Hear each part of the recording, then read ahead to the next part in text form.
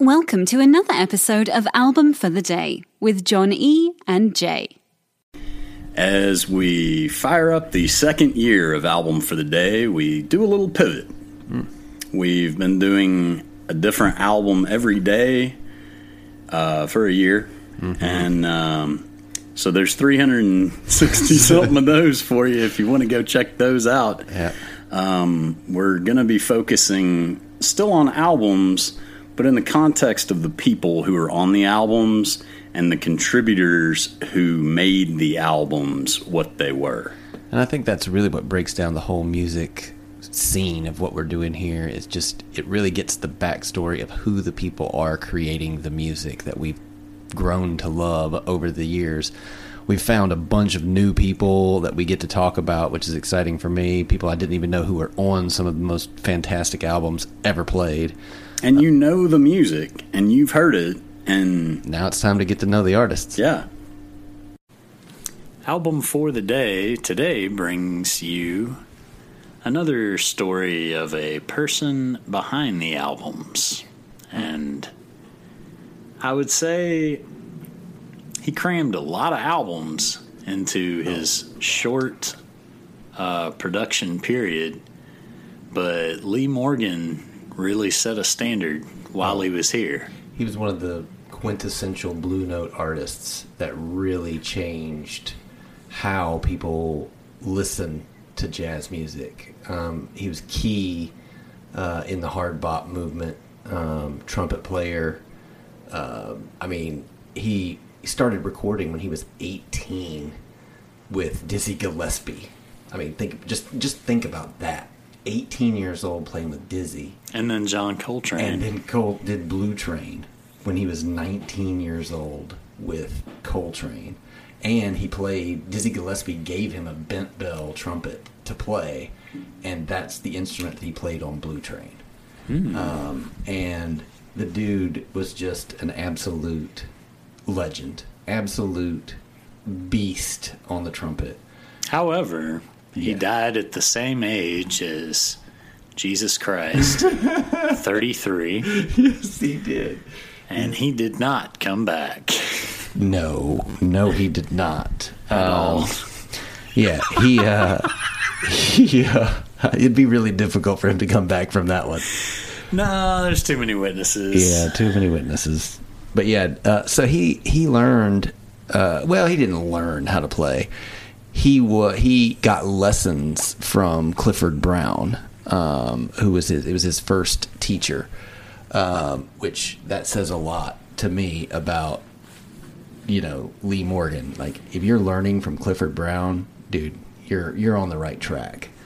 Well, sometimes it's not about being the best as much as it's about knowing the best. Oh, and everybody wanted to play with Clifford. Clifford was young, and Clifford died early too.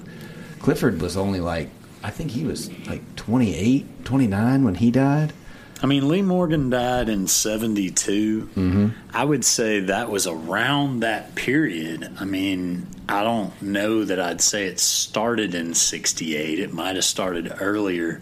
Yeah. But, there was definitely a lot of killing of famous folks in the 60s, moved into the 70s. And I'd say that,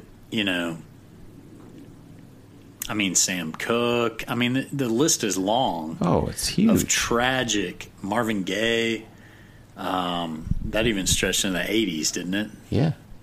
And I just think that this is just one more thing, even though I will say he's a very unique case out of all those other ones. But oh, yeah. But honestly, they were all kind of like crimes of passion. This definitely Doesn't was. matter who it was involved in any of those that I just named. It was some sort of a passionate issue. Oh, yeah. Well, and, the good part about Lee Morgan's life, we got 25 of his solo albums just on Blue Note. 25 records. That's what I'm saying. He crammed a that's lot a into lot a of short stuff. period. That's a lot of writing and a lot of I mean, that's a lot of stuff. I mean, and 1963's Sidewinder is the one that, if I were to recommend an album to start with, 1963 Sidewinder, 1964's Search for the New Land, and 1965's Cornbread. I read about Sidewinder, and I listened to it too, and it's a good place to jump in. Oh, it's to the fantastic. unfamiliar, which I was. But what I'll say is there's also a big aspect of growth that you can hear throughout.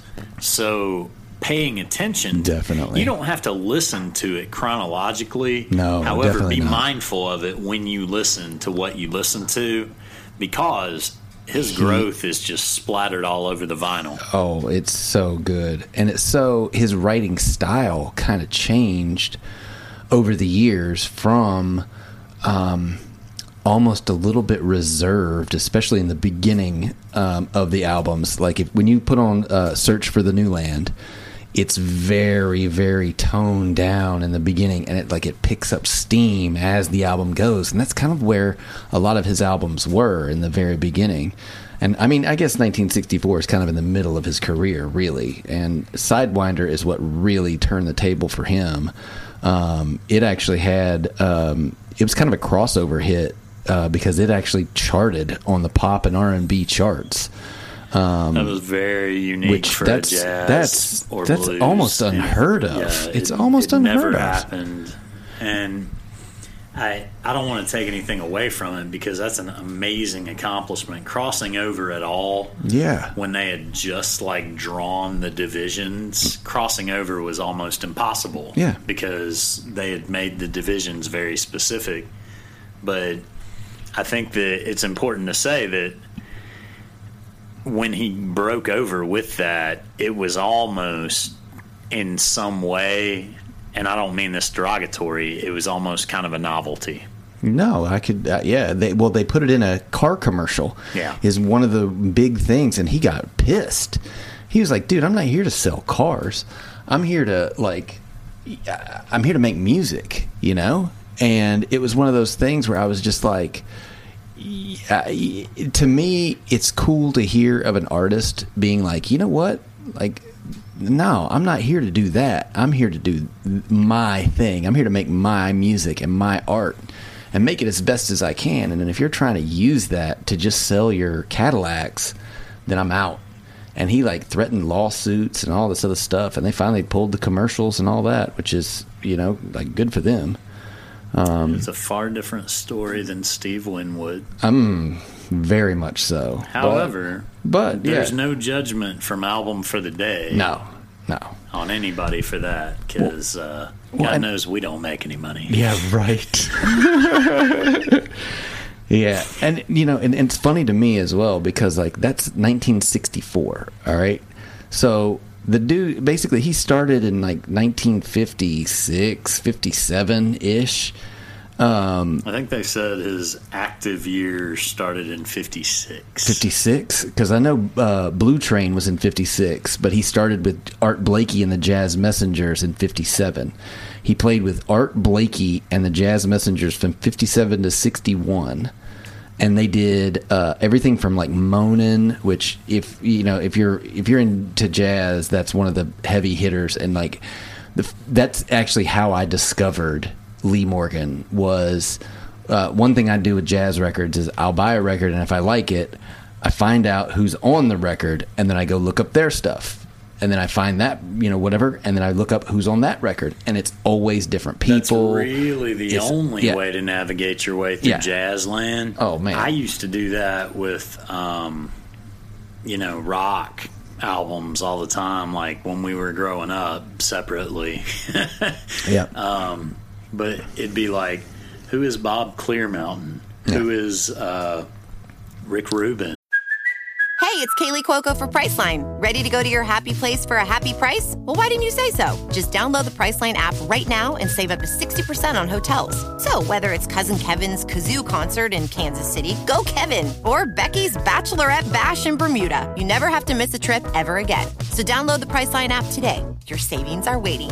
Go to your happy place for a happy price. Go to your happy price, Priceline. Who is... And that's the best way to figure out jazz is that same way, where you have to say, okay, who, and the same way with Art And Blakey y'all and got the it Jazz. easy now, man. Yeah, Wikipedia. Copy and paste a name. Yeah, but it's like that's also like Hank Mobley is another name that came up when I was listening, and it was like, ooh, Hank Mobley, who's that? And then you go listen to his album Soul Stirrin', and you're like, holy crap, this dude is amazing. You listen to his album Dippin', who Lee Morgan plays on, and you're like, dude, this is legit. Like, and he also played with Wayne Shorter. He was on the album Night Dreamer. He played on Dippin' from Hank Mobley, Caddy for Daddy, Hank Mobley, Slice of the Top from Hank Mobley. He played with McCoy Tyner on the album Tender Moments. He played with Elvin Jones on the Prime Element. I mean, the dude, he was all over it, and it was really tragic that he literally got shot down in New York at such a young age. So it is, but it isn't, because, we all make choices, and there's consequences to everybody's choices. Mm-hmm. And I think you'll agree that we probably got more out of Lee Morgan than we probably should have. I will 100% agree with you there, because he had an insane heroin addiction as well. So Lee Morgan felt like he couldn't be creative without heroin. Yeah. However, who Art Blakey introduced him to also Indeed. when he was 19 years old. So Helen Morgan, his common law wife, shot him in front of a bunch of witnesses At a set break in New York. the club. Yeah, Slugs Saloon in 1972. And waited for the cops to come, and served her time, and moved back to North Carolina with family. And she was essentially known as, the church-going grandma, mom, whatever, and nobody except some of her family knew anything about her story.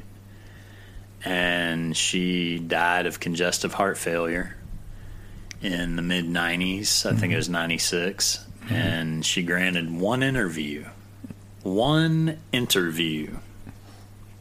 And this has got to be one of the greatest things I've read in years.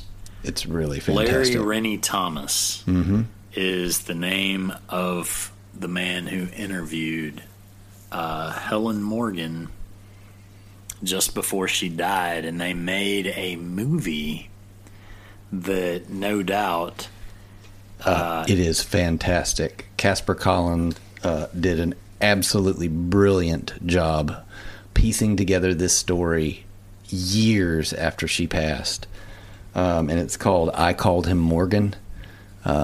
Absolutely brilliant documentary. Highly recommend watching it.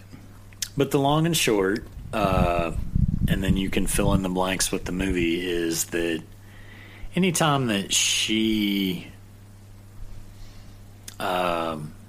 would get him clean again, he managed to feel like he needed to be more creative again. And that cycle perpetuated enough times that it started including another woman. Mm-hmm. And at some point, everybody's got a breaking point. Her breaking point just happened to involve a revolver. It did. I think my favorite thing about, and I have not watched the movie. Well, the crazy part about the whole thing is it was a death he should not have actually died. But there was just a crazy snowfall that evening. And so when she shot him in between set break, the ambulance could not get through the snow. So he literally laid on the stage and bled to death while the ambulance was trying to get through New York City snow, but they could not make it there. And he clearly can't walk. He just got shot. Again, the snow and ice came into play when she went into the club to confront him. Mm-hmm. And when they threw her out of the club onto the street, her bag fell and the gun fell out of the bag. And she picked it up and goes up to the bouncer and was like, I'm going back in there. He was like, yes, you are. Yes, you are. Go on. And then she proceeded to gun him down right on the stage, right at set break. There it was. But, you know, it's a compelling story. It's an amazing story. And he's one of the most amazing trumpet players to ever live. And it's one of those things where it's just like, man, you know, it's almost that thing of like, man, I'm glad we got what we did. But what else could we have gotten if... You know, he would have. But it's funny that you mentioned that, dude, because I read at the very end of the article, Helen told Larry in the interview that even though what happened, somebody at the funeral in front of everybody said, we all know what happened, but we all still need to recognize Helen, because if it weren't for Helen, we would have lost him a long time ago. Because of Helen, we were able to have a number of additional great years with Lee. Mm-hmm. So, and I was like, man. It's heavy. You know what, though? Heavy. Nobody said a thing. Because they all knew exactly what he said was spot on. Truth. Yeah. And the truth, for of all its impudent absurdities, has no reason to masquerade itself as the truth, for it is true. And it shall set you free. Well, man, I love this story of Lee Morgan, and man, he's one of my all-time favorite jazz musicians, particularly hard bop trumpet players who that's the jam for me is hard bop trumpet. Those dudes were legit. But Lee Morgan, artist for the day, for album for the day. Be sure to follow us on Twitter at album4the day. Give us a follow, subscribe wherever you listen. And if you've got any requests, shoot us an email at albumfortheday@gmail.com. Thank you for listening, and we will see you when we see you. Do, do, do, do, do, do, do. That's Dexter Morgan. It may be the wrong Morgan, but it's still a Morgan. After starting the podcast, you can search for the album, use the 3 dots, and hit add to queue. Now the album will start as soon as the episode ends. Woohoo!